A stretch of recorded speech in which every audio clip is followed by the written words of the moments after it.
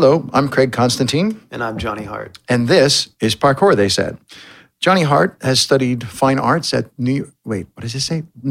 He teaches for Los Angeles, but he went to school in New York. I went to both. I'm so confused. Okay, wait.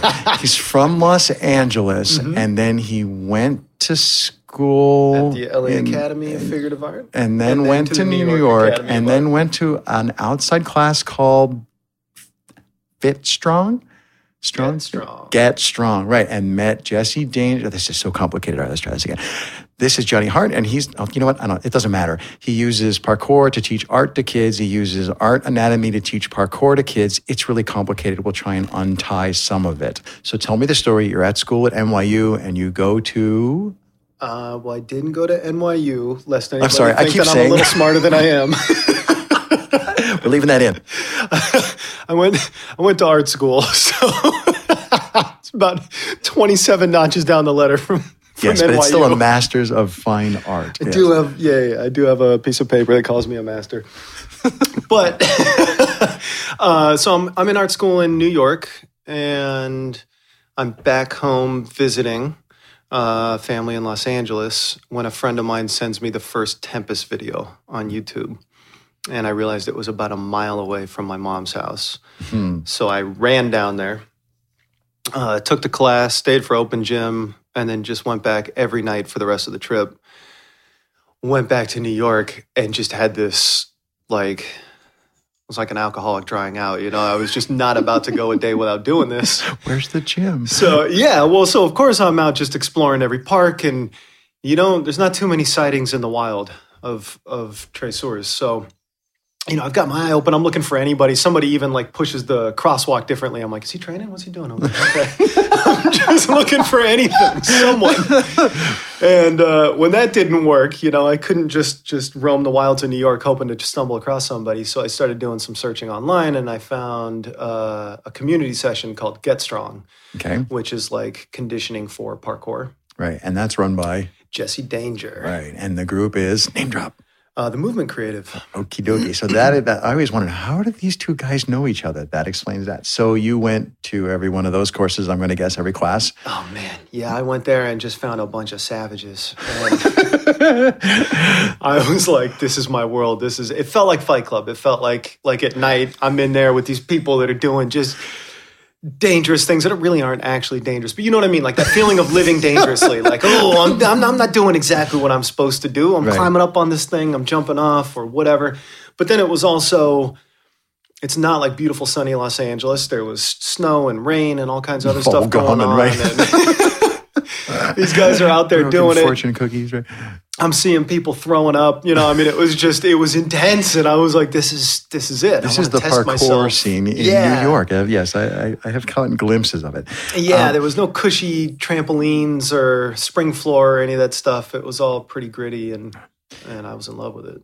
I made the greatest group of friends I've ever known here in New York from training. And that is actually the only common thread, is that we train. Other than that, our lives couldn't be more disparate. And that's in stark contrast to everything that I had known before that, where my friend groups were based around art or music or whatever. We were all living pretty similar lives. Right, and that group, that community, even if it's not like a living in the same place type of community, but that community of people seems to me that you meet artists, you're doing similar things, but some people you just don't like. You're just like, I do not like this person. And the parkour community, I don't know what, I'm curious, but your experience has been, my experience is the exact opposite of that in all of, and in not just the parkour specifically named communities, but in anything that you would even classify vaguely as parkour. Those people are very different from that community. I couldn't agree more. Yeah. That's, and it's not specific to any specific, it's not specific to any one city. That is definitely the community at large. So you can go to San Antonio, Texas. You can go to Beaverton, Oregon, or wherever you want to go, and you're going to find a similar type of person to the one that you've been training with, to the type of person that you've connected with in your community, whatever it is.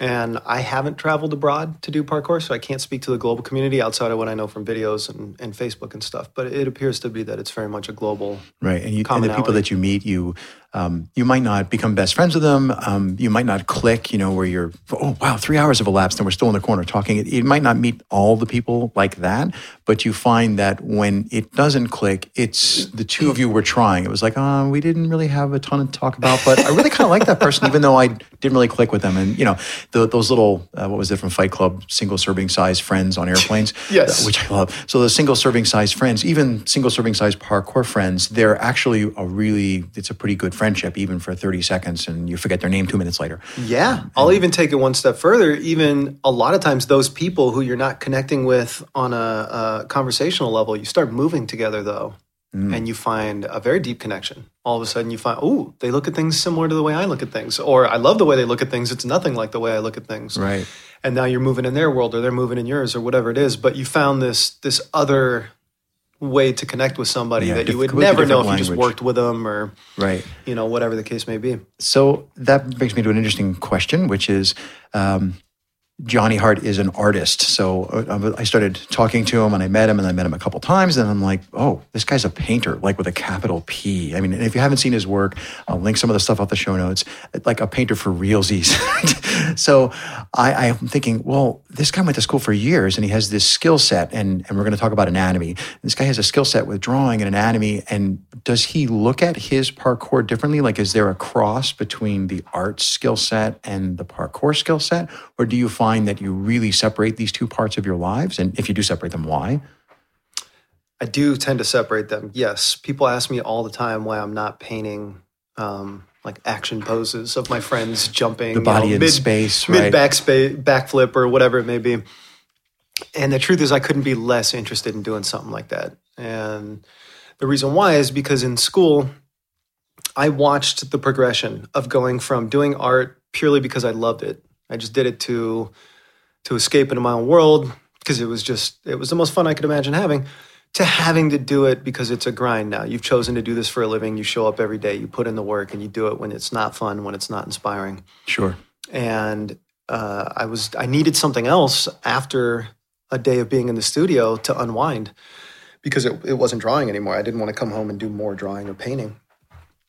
And I don't like wasting time, so I wasn't going to come home and play video games or drown myself in, comic books or anime or whatever. Not that I'm putting any of those things down. It just, for me, it felt like, I don't know, I'm a very obsessive person. I go all in when I get into something. So if I go down one of those rabbit holes, that's going to be most of my life. I'm going to be playing Call of Duty 18 hours a day or something. And I have no interest in doing Don't do that. So,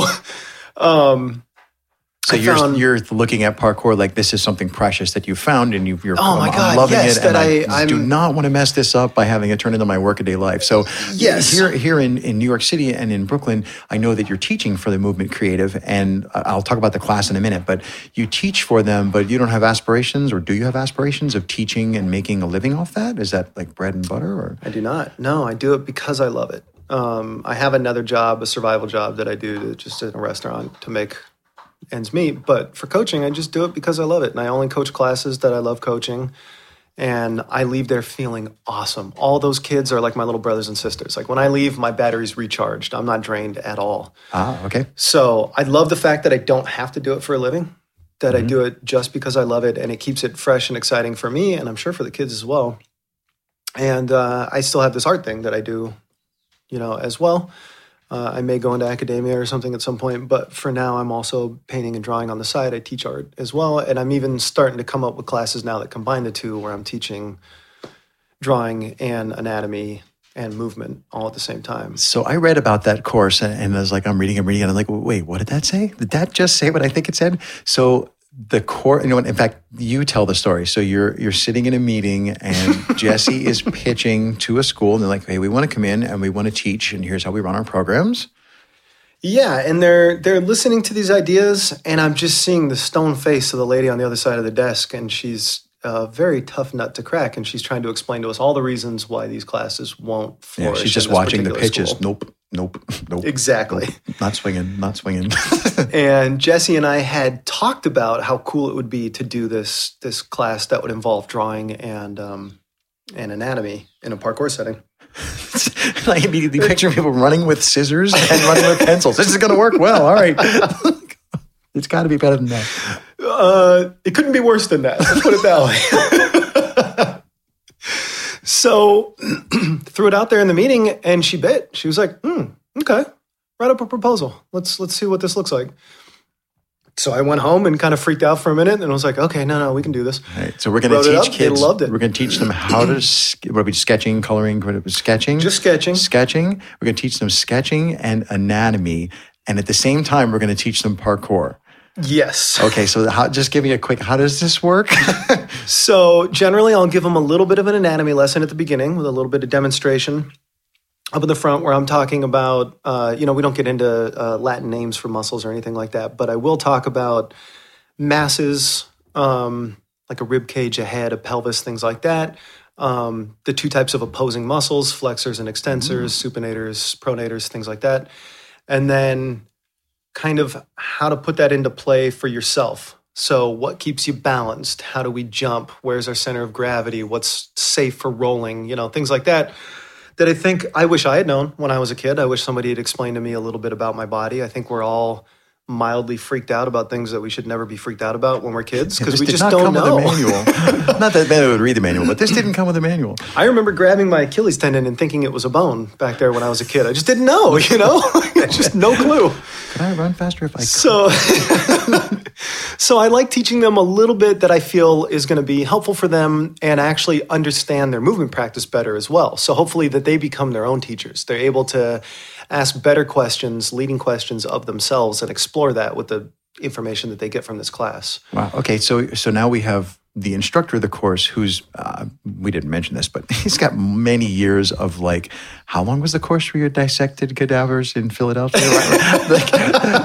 I'm not making that up. So you have extensive anatomical knowledge from both the aesthetic, / analysis, look at the painting, that's a well-drawn figure, but also extensive analysis from what, this bone's connected to that bone kind of thing. So you're standing in front of these kids, you're distilling out of, thousands of years of physiological knowledge. You're distilling out one relatively simple thread. You present this to them. I'm assuming, point to it, here it is on me, and it makes my leg do this. Yes. And then you give them the scissors and tell them to run?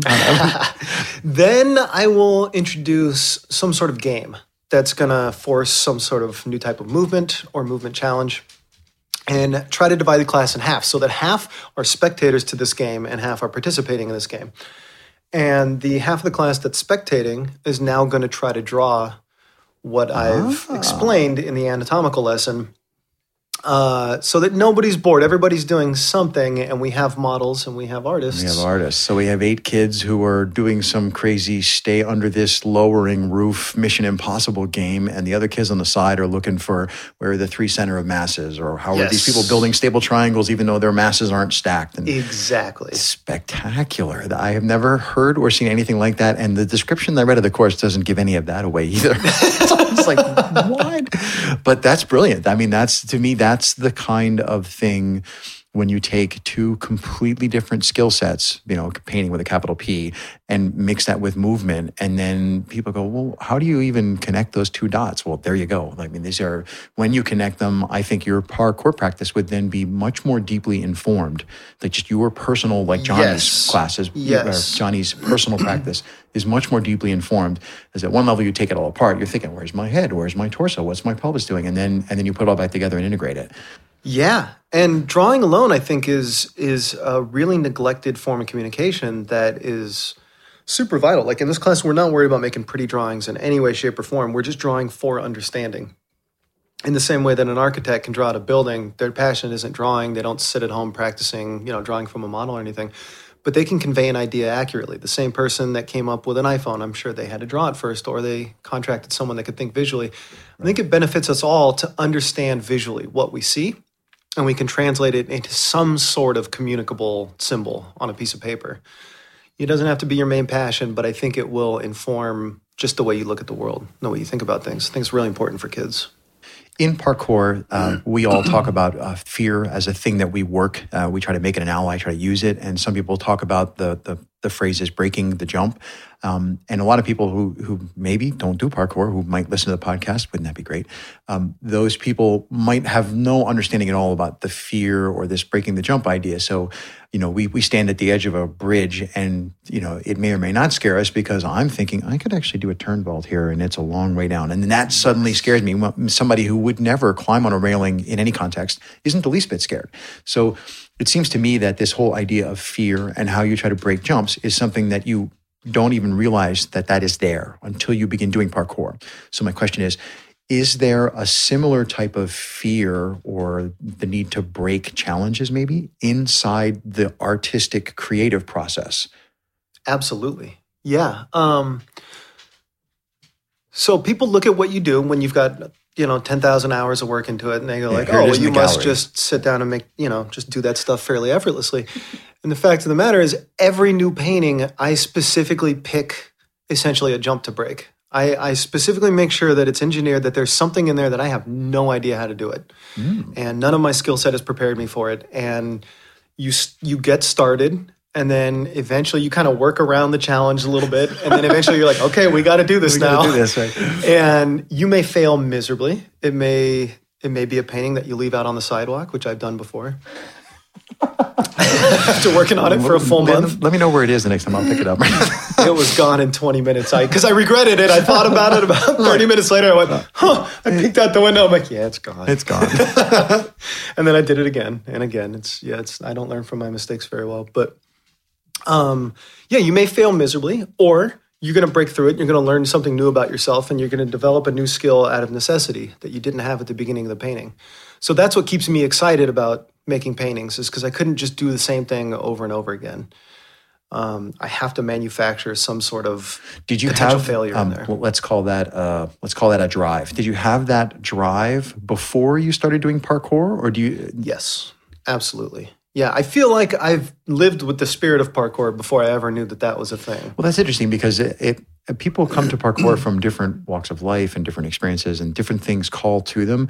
And I don't think I've ever had anyone say that the breaking the jump part of parkour, which scares people to death when you first start doing this, you're like, seriously, you want me to do what?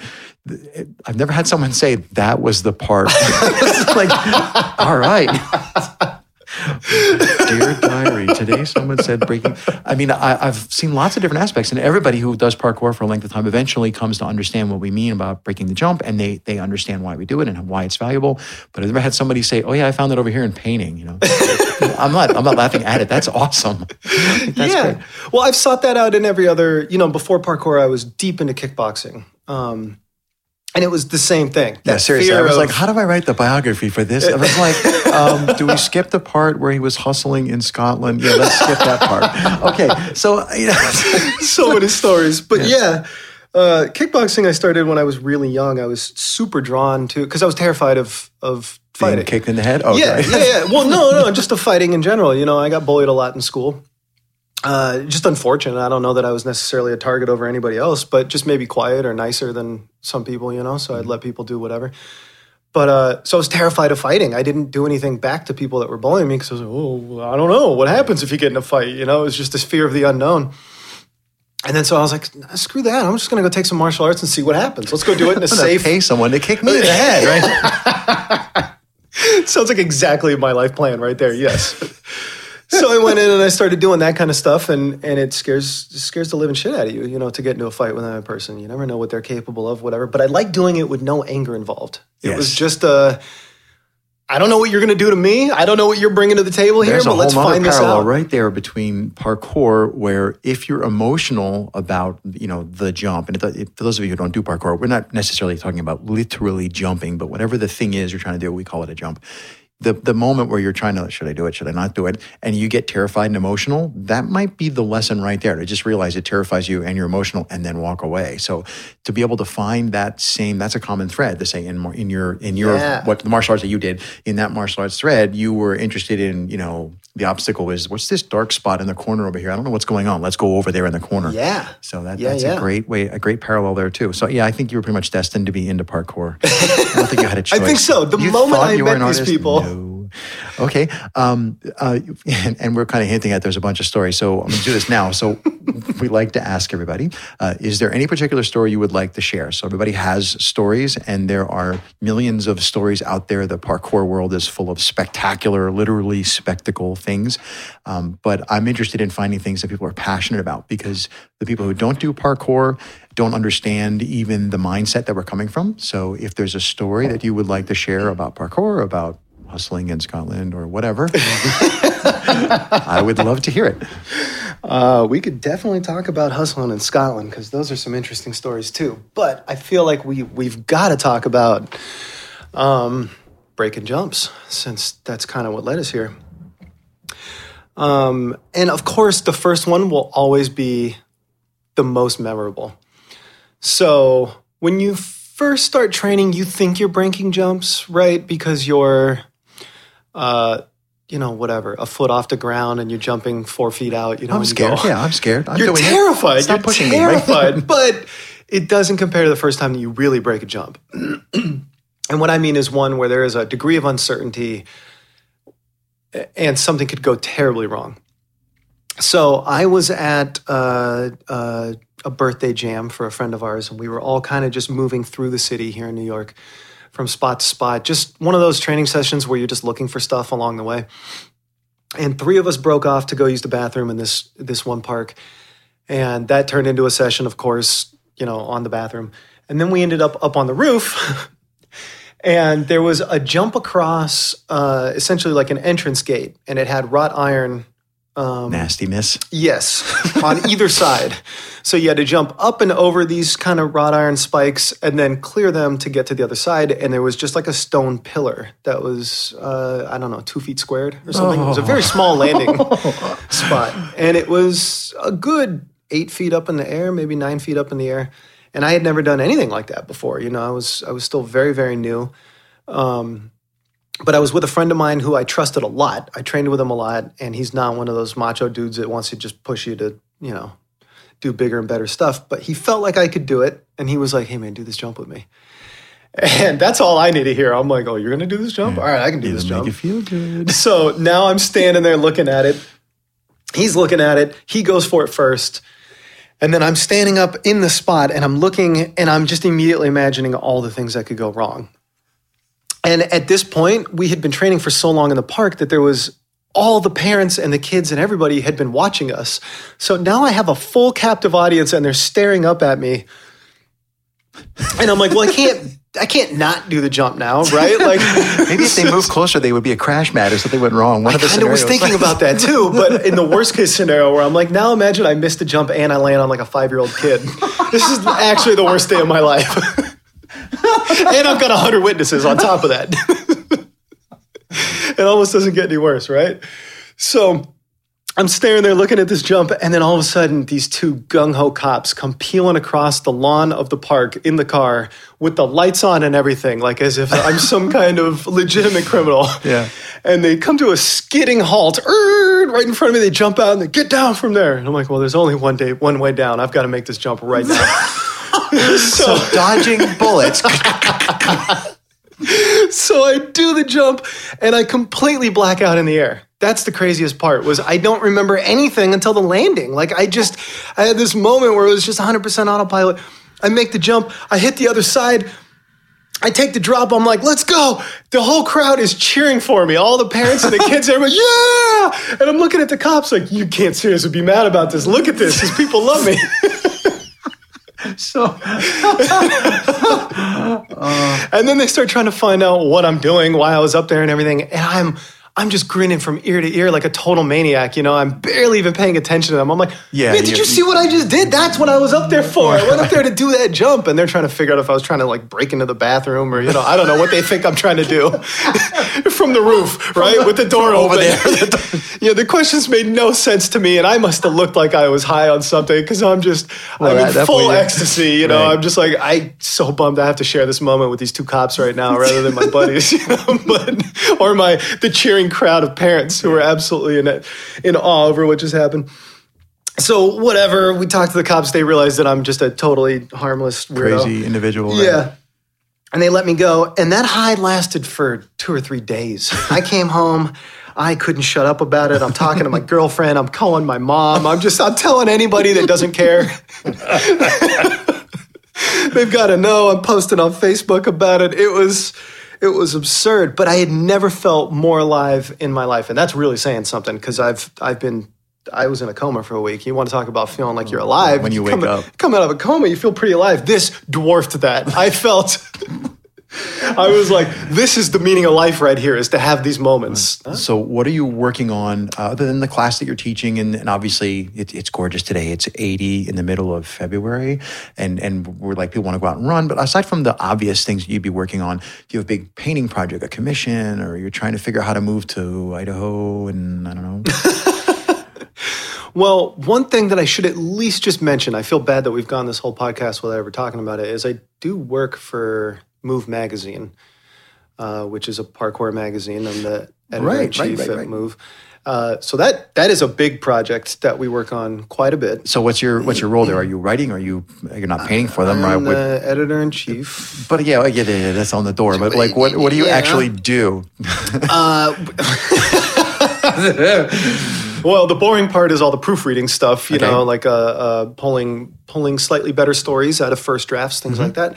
I do also write. I've got a handful of articles out there, and I've also done illustrations too for other people's stories. So terrific. A little bit of anything that I like to do, I can do. You know, it's a very open forum there. Yeah, and I've heard of the project. Have you? So do you see that as a side project, or is that something that you really see like there's a lot of potential in it, and I really think we could do this and this and this, and you're just sort of hamstrung for resources, or is it both? It's both. Certainly both. Yeah.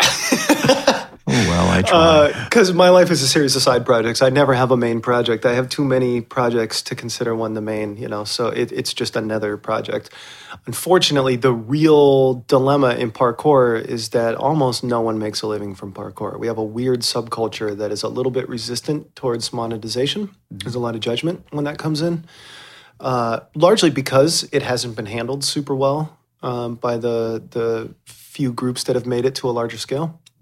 So we've had some bad examples, but I don't think that needs to happen at all. You know, you look at what's going on in climbing right now, and it's amazing. Well, there are plenty of good examples we can find in the parkour community. You can look at how they do it in France. People, like, that's their full-time job, is to run parkour gyms and teach, and it's a completely legitimate profession. Yes, and exactly. There are people here in the United States who say things about, you know, the tide is rising. People now, you can say the P word and the average citizen 50-50 chance they know what you're talking about now, which is like, oh, this is so much easier, you know, and they're beginning to understand that, it's a physical thing to them. It's not very much of a deep thought, but they recognize it as a thing. So as soon as we know it's a thing, well, then of course you get paid for it because it's a thing. How do you live?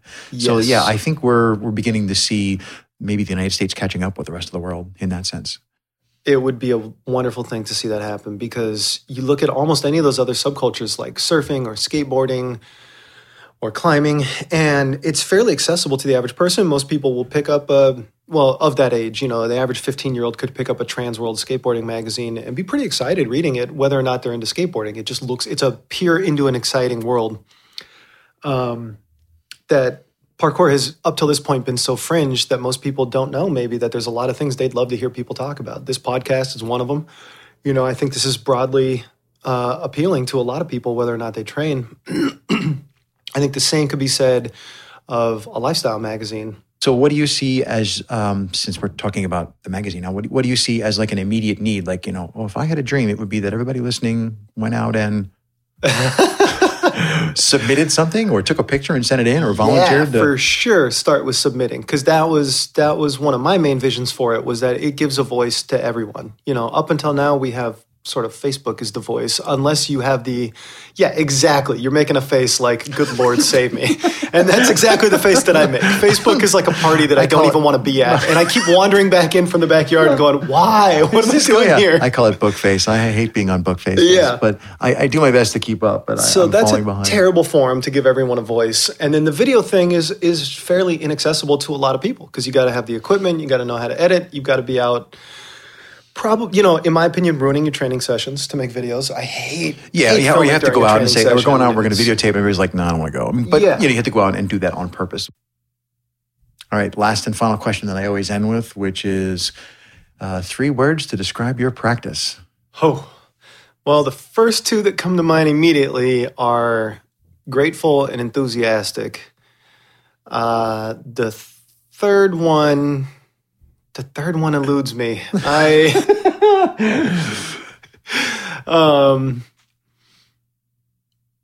Man, and 2's a comparison, 3's a theme. I really do need a third one to make this work. So I'm going to go with, it would have to be grateful, enthusiastic, and caffeinated. That's perfect. I think you're the first honest person who actually owned up to the drug of choice. It seems to be caffeine. It's like, yeah, caffeine. 100%. It's all about the caffeine. I've been drinking coffee nonstop throughout this podcast. Great, because the next thing I say is, could you unpack those words a little bit? So we'll just say the caffeine is the coffee cup that he actually got up and filled it while we were talking. He walked away and got the coffee. It's true. All right, so the first 2 words were?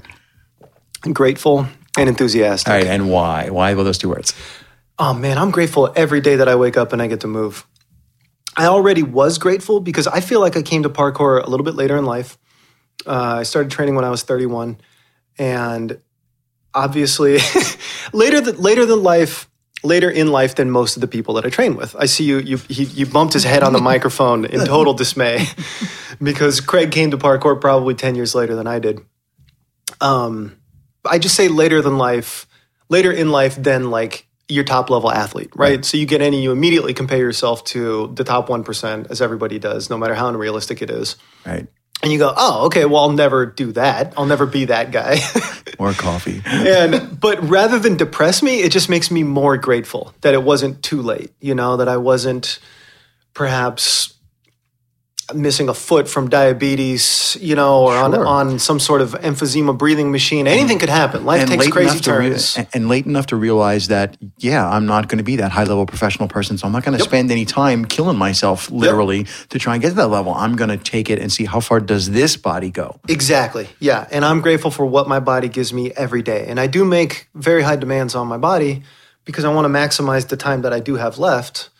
We all know you hit a peak at a certain point, and I think, I've probably peaked if I'm not right at the peak right now, and then it's about maintenance, whatever you can do. And the second word? Was enthusiasm? Yeah. They're your words. Okay, enthusiasm? Enthusiasm. Man, I just was lucky enough to stumble across this thing that gets me as excited as anything else anybody can be excited about on this planet. I even look at Jiro Dreams of Sushi. Here's something that they made a whole documentary about this guy. He devotes every waking moment, and I still think I'm more enthusiastic about parkour than he is about sushi. And that's, a lot of people can go their whole lives without finding that thing. They may not ever find that driving force. But for me, we had lunch earlier today, and I was talking about how for a long time, for sure the first year of my training, every training session ended, I didn't stop till the sun went down, and the little ritual was to sit down and watch the sunset and kind of reflect on my day. And every single one, without exception, I thought, this is the best day of my life. And that is really saying something, because as much as I love art, as much as I've been pursuing that for as far back as I have memories in life, I've never stopped at the end of a day of drawing and thought, this is the best day of my life. And so I found this thing that gives me that consistently. It may not be every time now, because nothing's perfect. It's been, going on 4 years now. There are those days where you had a good day. It wasn't necessarily the best day of your life, but man, there's a good chance it is going to be the best day of my life. And how can you not just be at the highest level of enthusiasm possible when you're having the peak of your lifetime right there in that moment? Well, thank you very much. That's an excellent insight to end on right there. So this was Johnny Hart, and it was a pleasure talking to you. Thank you for taking the time. Oh, thank you. And of course, there's a website. Visit parkour.theysaid.world for this episode's notes and transcript. The site also has writing from people around the world, and everything is available in a dozen languages. Start with the About page, which has our contact form, details about Twitter, Facebook, volunteering, sponsorship opportunities, and more.